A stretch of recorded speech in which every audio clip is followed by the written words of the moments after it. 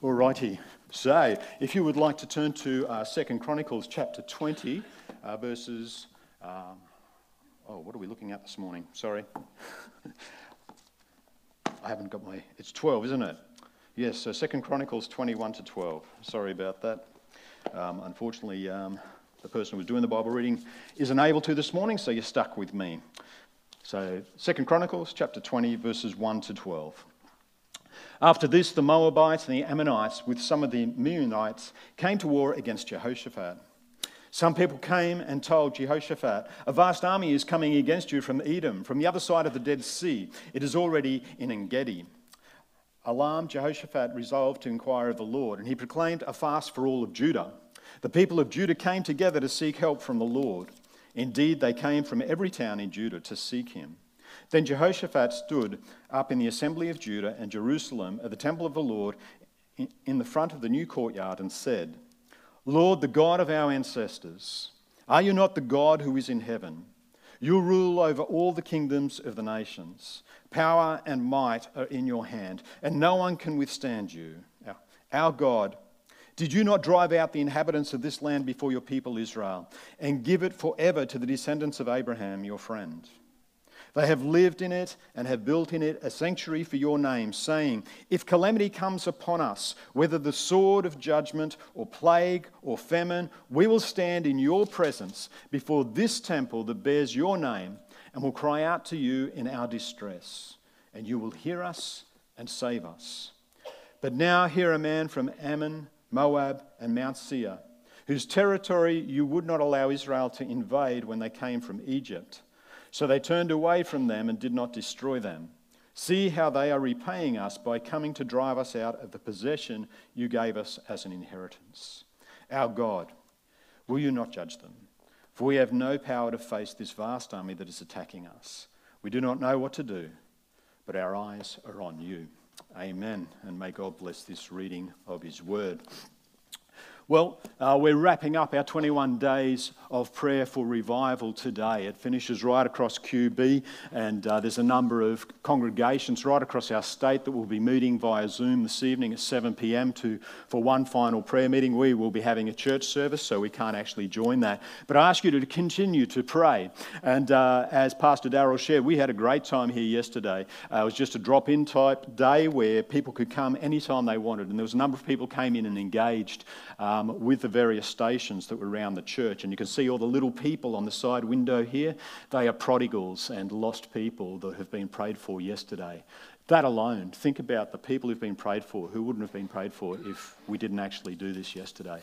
God is incredibly good, and we're incredibly blessed to worship a Lord who genuinely cares for us. So 21 days of prayer has happened, and there was things that we were prompted to do. There was movement of Holy Spirit. There's been so many stories come back to the leadership about how lives have been changed and transformed because people have encountered God in going through those personal devotions day by day. And the thing is, so often as we do these very focused events, we get into day 3 or 4 or 5 just after it, and we forget what it was that we heard. We forget what it was that we learned, and we slowly slip away again. We see that with Israel over and over. They have these mountaintop experiences with God, and then they're in the deep valleys where suddenly they've forgotten what God is like.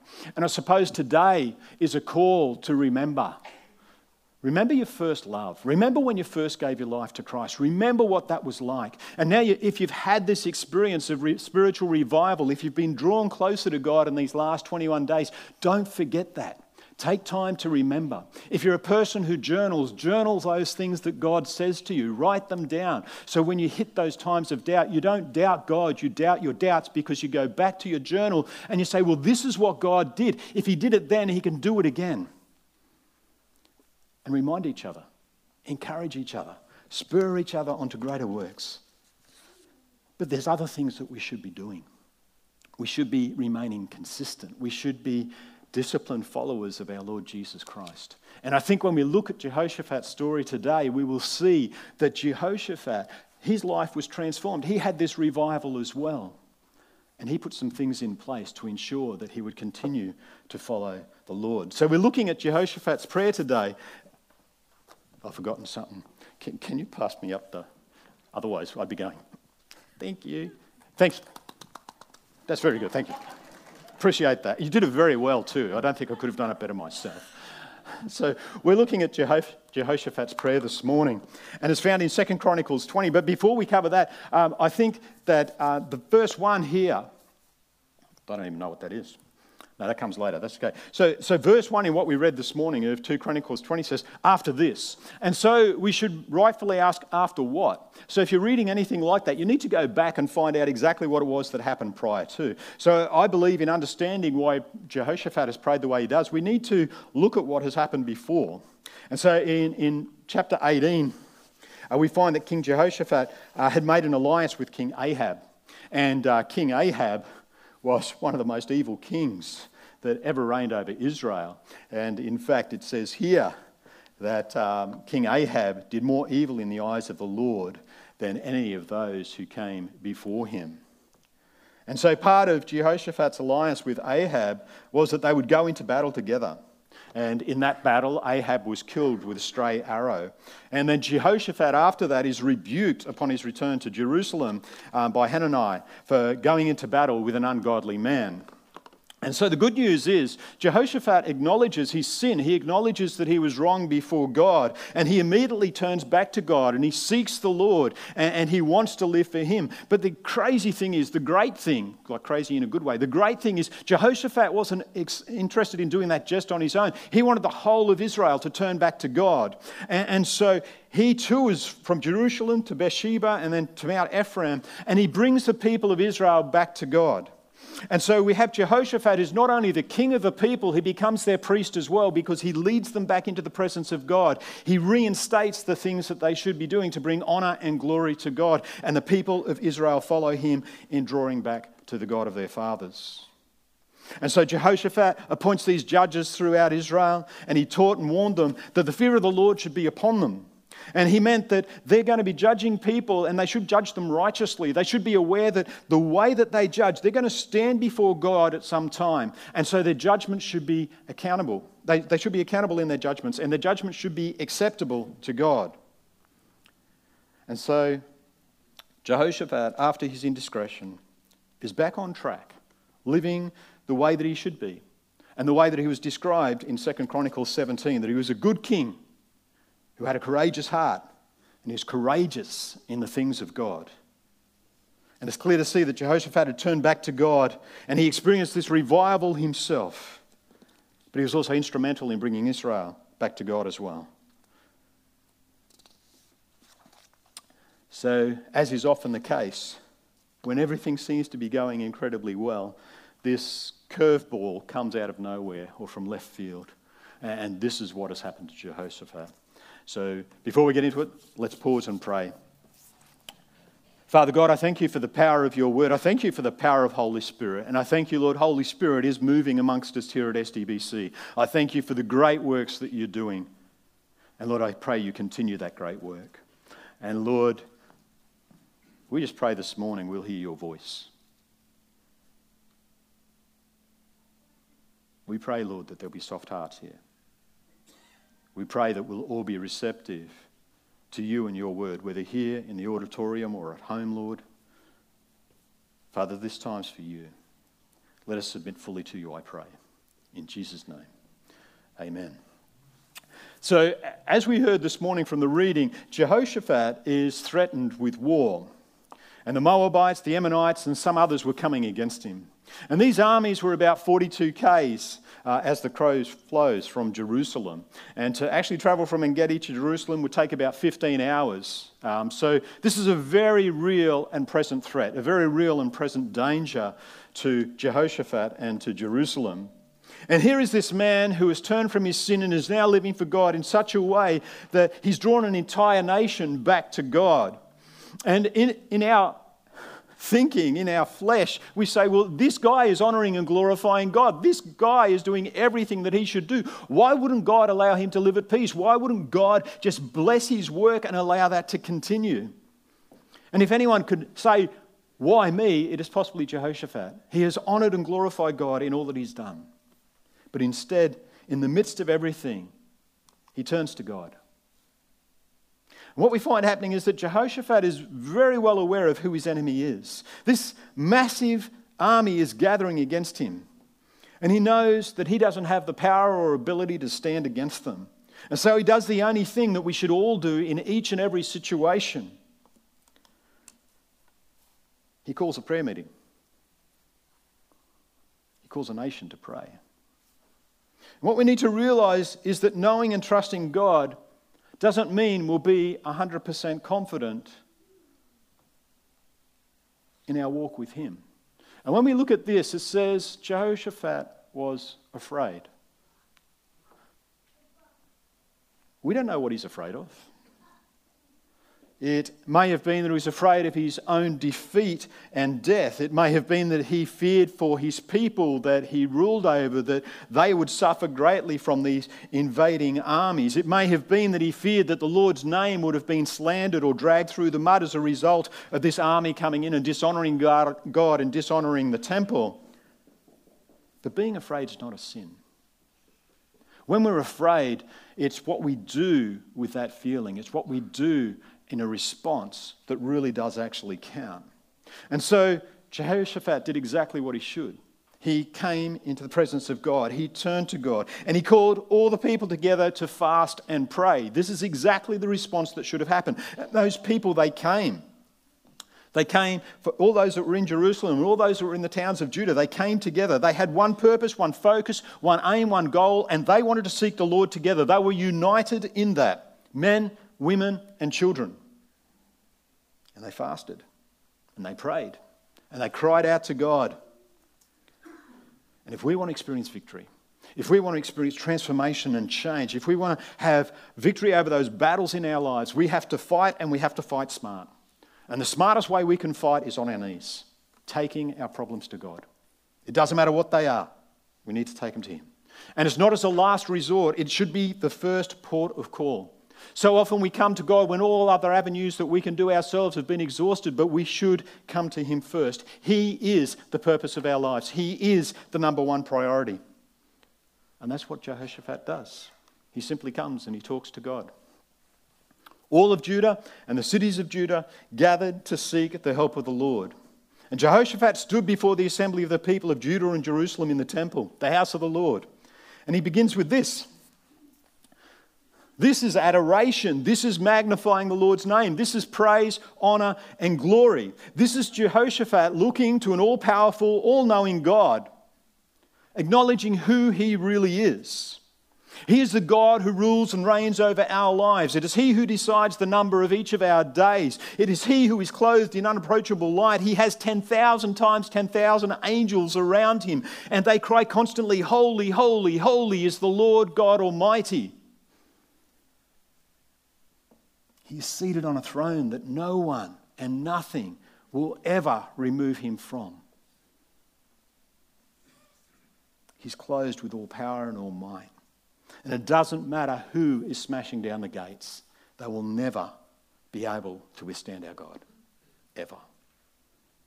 And we need to see a vision of God as Isaiah did. We need to see a vision as John on the Isle of Patmos did. And if we don't receive those visions, then we need to believe the scripture accounts, the first-hand accounts we have of who our God is and how magnificent and mighty he is. He is our God. And Jehoshaphat is pressed on all sides, and he still pauses to praise, honor, and glorify God. And then Jehoshaphat reminds God of his promises to Israel to give them this land forever. And then he speaks about the building of the temple and the pledge the people of God made to him when the temple was built. And Jehoshaphat said, "If disaster comes upon us, the sword, judgment, or pestilence, or famine, we will stand before this house and be before you. For your name is in this house. And we will cry out to you in our affliction, and you will hear, and you will save." And here they are. Jehoshaphat, the people of Jerusalem, and all of Judah standing before the temple of God, doing exactly what they pledged that they would do, ensuring that in their time of need they come to the Lord and cried out to him. Why? Because God will hear them and he will save them. And they believe that. Jehoshaphat, on behalf of the people, tells God of the strength of the forces that are coming against them. He calls on God to act, and he does that because they're powerless to act against them. It's an acknowledgement and declaration of their dependence totally upon God. And realistically, we should do the same. Our lives are dependent upon God. And this dependence, Jehoshaphat expresses in times of blessing and in times of good. And it's now that he's in a time of great need. It's a plea, not just for Jehoshaphat, but for every man, woman, and child gathered before God. It's a call to not allow anything, to not allow any one of us, but especially our children, who God has blessed us with, to suffer at the hands of those who are coming. And as always seems to be the case, when we're willing to humble ourselves before our Lord, he responds. Jehoshaphat, this great godly king, admits, Lord, I don't know what to do. I don't have an answer to the situation and the problem that I have. Ever been in that situation? I know I have. And Jehoshaphat says, Lord, I don't have the answers, but I'm looking to you. I'm seeking you for your guidance, for your provision, for your wisdom.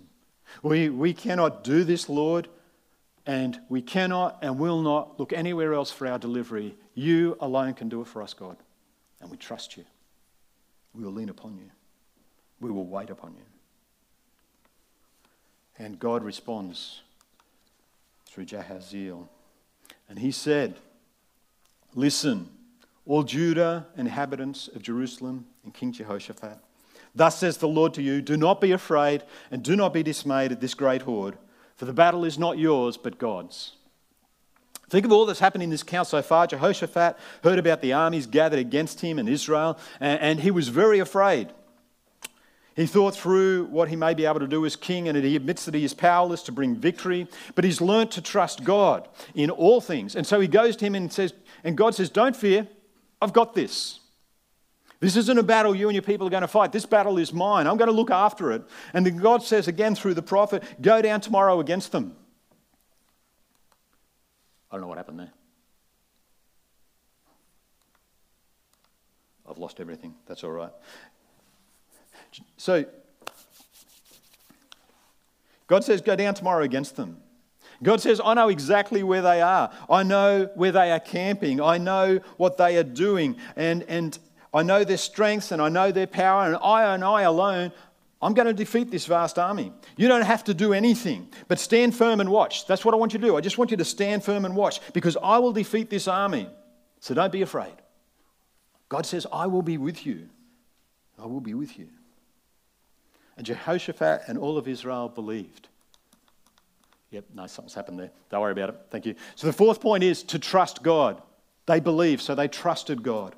And so sitting here in church this morning or in the comfort of your home, it may be easy to say that we trust God. Especially in Australia, it's very easy to trust God. I just love the illustration. And when you think about it, we're so privileged in this country. If we were to walk out of church and there was a man who obviously looked very poor, dressed in ragged clothes, laying in the street unconscious, what would we do? We'd phone an ambulance. And that guy would get picked up by that ambulance. He'd get taken to a hospital. He'd get the best medical treatment you can possibly get. And he gets it all for free. Why don't we trust God? Because we are so privileged in this country. We can do it all ourselves. And yet we have to transfer that. This 21 days of prayer for revival is all about saying, it's not about us, Lord. It's not about us depending on our abilities, our strengths, our finances, all we're blessed with in this country. It's about saying we are privileged to live in this country, to be born here at this time or to live here at this time. And we thank God for that. But we are still dependent upon you for all that we have. What I have is yours, God. And we need to get that. We need to trust God for all that we have. But we sit here, and it's so easy for us to say we trust God. Jehoshaphat has 3 armies at the door. And he likewise just sits comfortably and says, I'm going to trust God. He's got this. And in 2 Chronicles 20:18 and 19, Jehoshaphat bows his head with his face to the ground. And all Judah and the inhabitants of Jerusalem fell down before the Lord, and they worshipped him. 3 armies at the door. They're face down worshipping God. And the Levites stood up to praise the Lord, the God of Israel, with a very loud voice. The king of Israel, greatly admired, highly respected, bows before God, face to the ground.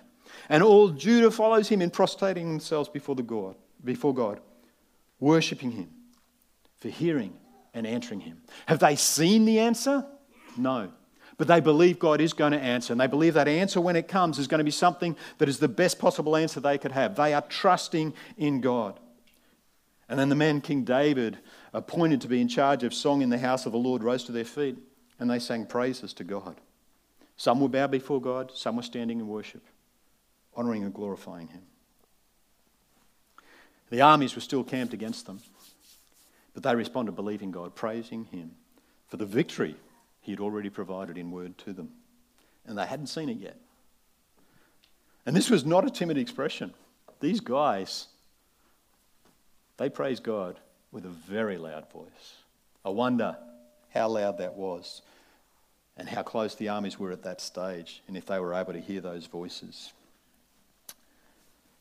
It's interesting though, it's a rare movement of God if he doesn't require a response from his people. When we believe, we're called to obey. These guys believe God's answer, but they're called to do something. And they have to respond. They believed that God was going to deliver them from these great armies, but they had to obey him. God told them to go forth to a certain place, and they obeyed and did that. And we can't say we've got faith if there's no obedience in the midst of that, and an obedience that promptly moves us to action. And as they went forth, Jehoshaphat calls to them, they said, believe in the Lord your God and you will be established. And for those who don't know the rest of the story, Jehoshaphat comes to the battlefield. Israel's on one mountain, the 3 armies are gathered on the other mountain, waiting to tear Israel to shreds. An incredibly formidable force. So Israel has to come up with their best strategy. They have to come up with what's going to work in this situation. So Jehoshaphat calls the choir to go fight the battle. Good strategy, hey? I don't know if their singing was particularly bad when they were in the temple or what, I don't know, but they get sent out in front. But this is what Jehoshaphat's called to do. It makes no sense. It's not logical. But this is God's battle. It's not a man's battle. And so these guys go out, these singers go out, and they praise God. And God's plans and purposes always work. Has he ever lost a battle? Nope. Will he ever lose a battle? Nope. There is no confrontation that comes against God that he doesn't win. And so we can have great confidence when he calls us to do something, he's not going to lose. It may seem crazy, it may seem illogical, but his ways are the best ways. And so Jehoshaphat sends out this choir, these guys sing, and what happens? The other army is just totally confused. We don't know how that confusion came upon them, but they're just totally confused. They end up fighting each other, and they totally destroy each other. Israel wins without raising a sword. They just raise their voices. So what does that all mean for us? I stand before you today. I'm aware of some of the difficulties and issues that some of you are facing. We're working through some terrible, terrible things that are happening in people's lives. But for the most part, I've got no idea what's going on in your life. There's no way I could possibly know. We've just completed 21 days of prayer for revival. And as I said before, many of you have testified to the change that's brought, your nearness to God now, how you've been challenged more through Scripture, how you've been talking to others about your Lord because you feel that that's what God has called you to do. And if we want this to continue, if we want to draw even closer to him, then we need to put some things in place to make that continue to happen. We need to take what God reveals to us and not just say, that was a good word, that was well said, or whatever. We should learn from it. We should claim these truths for ourselves. It should be something that transforms us and draws us closer to him. Think about the points of the message this morning. Turn to God. Talk to God. Believe he will respond. Trust him in all things. Some of you are experiencing financial difficulties. Some of you are suffering from abusive relationships. Some of you are picking up the pieces of broken relationships and marriages. Some of you have lost loved ones. Some of you are suffering with ill health. Some of you have received terrible prognoses and don't have long with us. Whatever it is, trying to face these things is so overwhelming at times, and none of us are going to say anything different. And it's hard to know where to start. It's hard to know how to move forward. We should start with God. Remember who he is. That's what Jehoshaphat did. He reminded himself that God is enthroned in heaven. He rules over all the kingdoms of the earth. In his hand is such power and might that nothing and no one can stand against him. And the simple truth is, God is bigger than any problem we will ever face. It sounds flippant, it sounds cliche, but it's true. God is bigger than any problem we will ever face. Nothing is too hard for him. In him, all things are possible.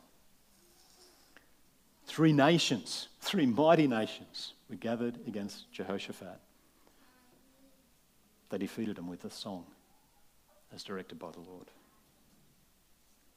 And that leads to the second thing we should do. We should remember all God has done in the past. I told you this at the start.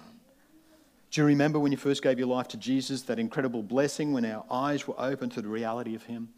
It was an incredible experience for me. And I have to be honest, there was just this moment where I thought I was invincible. I thought I would be able to do anything that come against me. But things did come against me. And I can testify, although I was weak, although I didn't know what to do at times, God was present.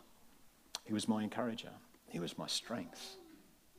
And he did do great and mighty things. Remember those times that you prayed and the answer came back in such a way where you were just without doubt saying, this is an answer from the Lord, this is him, there is no other way this could have happened.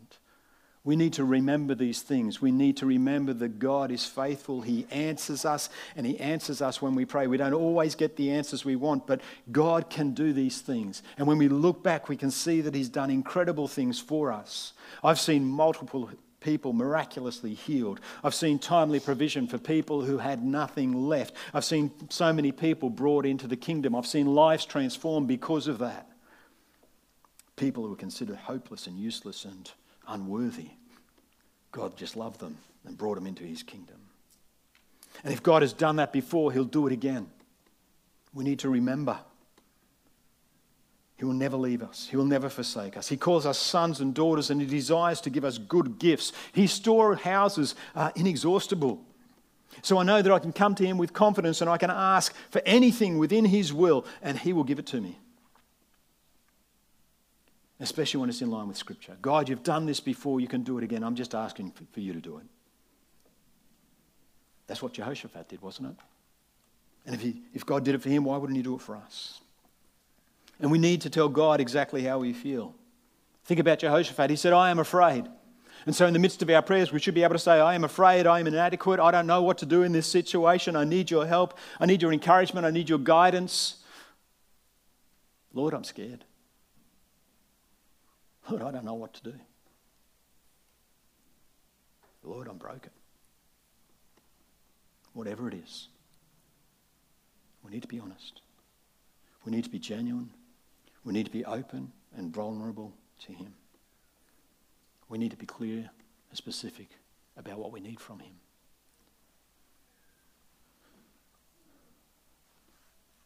And we should be aware he's always there. And our problems should not overwhelm us. We should just go to him. And we shouldn't believe the lies that we get told by the evil one. He will subtly tell us that God doesn't care about you, that God doesn't care about your problems, that God is distant and way off. He's not interested in you. That God doesn't care about what you're presently going through. You need to reject all of that. They're all lies, because God cares so much for each and every one of us. I was in a very dark place not too many years ago, and God was good to me. And I've said it before, but I'll say it again. Psalm 121. I lift my eyes to the hills. Where does my help come from? My help comes from the Lord, the maker of heaven and earth. And I'm sure you'll agree with me when you see people who are downtrodden, depressed, not feeling as if life's worth it, their head drops. And just remembering Psalm 121, I remember.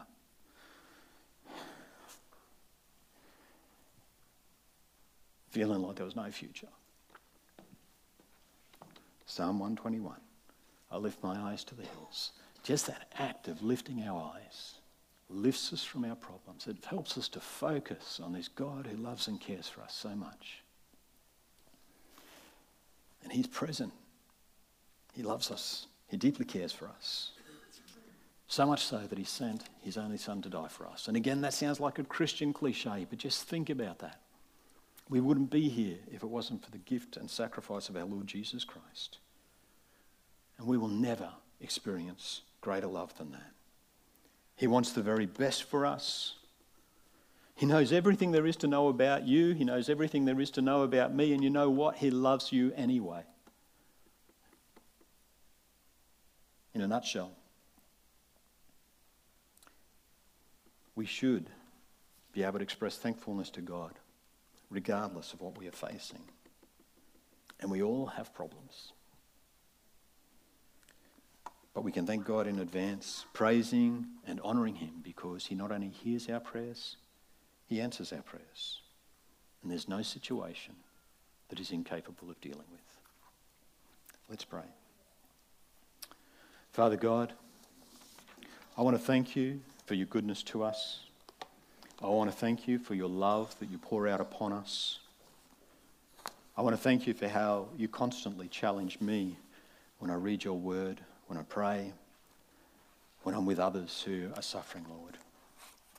But Lord, I just pray that you'll give us an awareness of your presence and power. I pray, Lord, that in the good times and the bad, when we're in great joy, great sorrow, in misery, Lord, whatever it is, I pray that we will turn to you. I pray that we'll talk to you about it. And Lord, we don't need deeply spiritual prayers. We just need to be honest with you. So I ask that you'll allow us to do that.